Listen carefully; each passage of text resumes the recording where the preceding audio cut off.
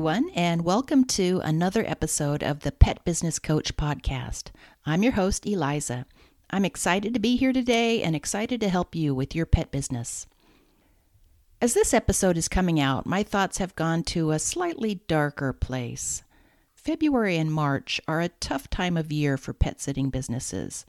For those of you who know me, I don't beat around the bush. I give it to you straight, the good, the bad, and the ugly, and today is a good bit of ugly, followed by an important message. I hope you'll hang with me today to talk through some of the touchy-feely stuff that affects all of us, including me. And my hope is that, in exploring this together and getting it out there in the open, your heart will be a little lighter because of it. I think it's going to be an amazing show, so give the dog a bone and the kitty some catnip, and let's dive right in. As I sit down to record this, it's all I can do to remember why I started a pet care business in the first place. Most of us are coming off an incredibly busy couple of months. For pet sitters in particular, November and December are the months that can make or break our entire financial year. Chances are you've had very little, if any, time off during this period. While everyone else was baking cookies and going to holiday parties, you were making sure your clients and your pets were covered. Even if you have employees and have stepped back from being in the field quite so much, it's a busy time. There are bookings to process, cancellations to deal with, employee time off, scheduling crazy busy days so that everything flows well, and making sure you have enough people to cover all of the visits.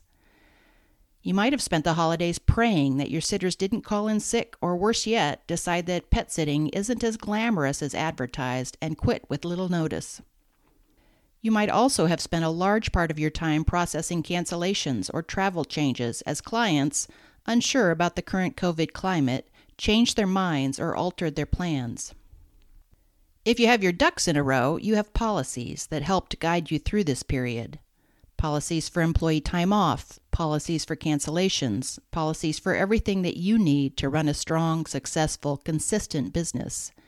This is the time when those policies will be put to the test. If you don't have policies, you spent a good portion of the last 2 months dealing with ambiguity and having to make a separate decision on every individual issue or crisis that arose. You barely had time to eat, and you were holding your breath until January 1st finally came, and you could heave a sigh of relief that you had made it through the holidays.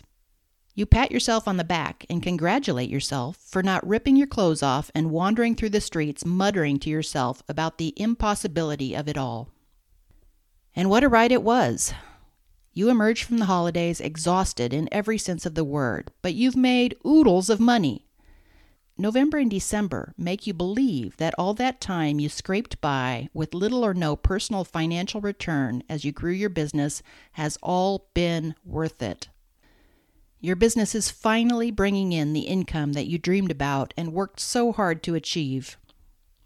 You're kicking back in your most comfy sweats, enjoying a glass of wine and preparing to hibernate for several days, and bang! You get hit with another giant challenge: taxes. I'm speaking specifically here to the business owners with employees. Unlike personal income taxes, many business taxes, in particular payroll taxes, are due on January 31st. There is no rest for the weary. Almost immediately, your head is spinning with W-2, W-3, 941, and 940 forms. So many forms. If you're big enough to have a tax accountant to do these for you, fabulous. You can go back to your comfy sweats and your glass of wine. If not, you spend a good portion of January neck deep in tax purgatory. You work through the mountain of tax reporting requirements and do a little happy dance as you drop off all the completed forms in the mailbox. You head home to put those comfy sweats back on and binge watch the latest British murder mystery series and unashamedly eat peanut butter right out of the jar. As you finally start to unwind and relax, you look at your business and become acutely aware that your revenue has plummeted in the weeks after the holidays. Yes, you knew it was coming, but that doesn't make the reality of it any less depressing. Your business has been booming for 2 months, and you've been basking in the glow of financial success.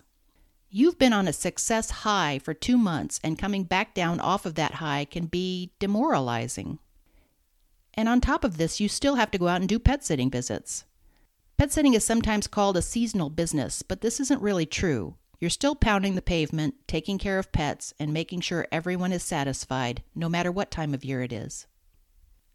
The truth is that sometimes owning your own business stinks. We tend to hear a lot of rainbows and unicorn stories from business owners spouting nonsense about how easily they built their 6-figure business and how effortless everything is for them. The truth is that those people aren't telling you the whole truth.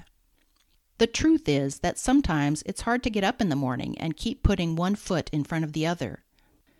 The truth is there are days when it's pure momentum carrying you through, when you're working your business not out of joy, but simply because it's what your mind and body are used to doing every day, and you don't really know how to do anything else.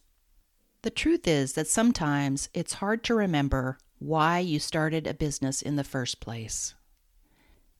We've all been to this dark place, even if some people won't admit it. You consider throwing in the towel. It would be so easy. All of your problems would immediately go away, and you could actually look forward to the coming year. You start dreaming of all the amazing free time you'll have and how you could even plan that ski vacation next Christmas that you've been talking about for such a long time. It's okay. There's no shame in thinking these thoughts. It's okay to wallow in them for a while. Tune out the world, go for a run, eat the entire bag of cookies, do whatever you need to do. Once you've done what you need to do, take a breath and reset. You know why you started your business in the first place, and that hasn't changed. You wanted to create something of your own. You wanted to provide a better working environment for yourself and your employees. The thought of sitting at a desk in an office for 8 hours a day makes you physically ill. You love animals and can't imagine not being around them. You wanted to build a company that you could be proud of. I need to tell you something, and listen closely, because this is important. You've done that. You're doing that every single day. Owning your own business is one of the hardest things you'll ever do, but it's worth it. You just need to remember your why. But until then, go ahead and watch another episode of that British murder mystery and enjoy a glass of wine with your bag of cookies. That's our episode for today. I hope you enjoyed it, and if you did, I would love it if you'd leave me a review on whatever platform you're tuning in on. And if you're ready to take the plunge and launch your own pet business, or if you feel a bit stagnated and want to take your existing pet business to the next level, then reach out to me for a free strategy planning session at www.thepetbusinesscoach.dog/coaching. That's www.thepetbusinesscoach.dog/coaching. Thank you so much for tuning in, and remember, you always have a choice. Don't forget to choose happiness.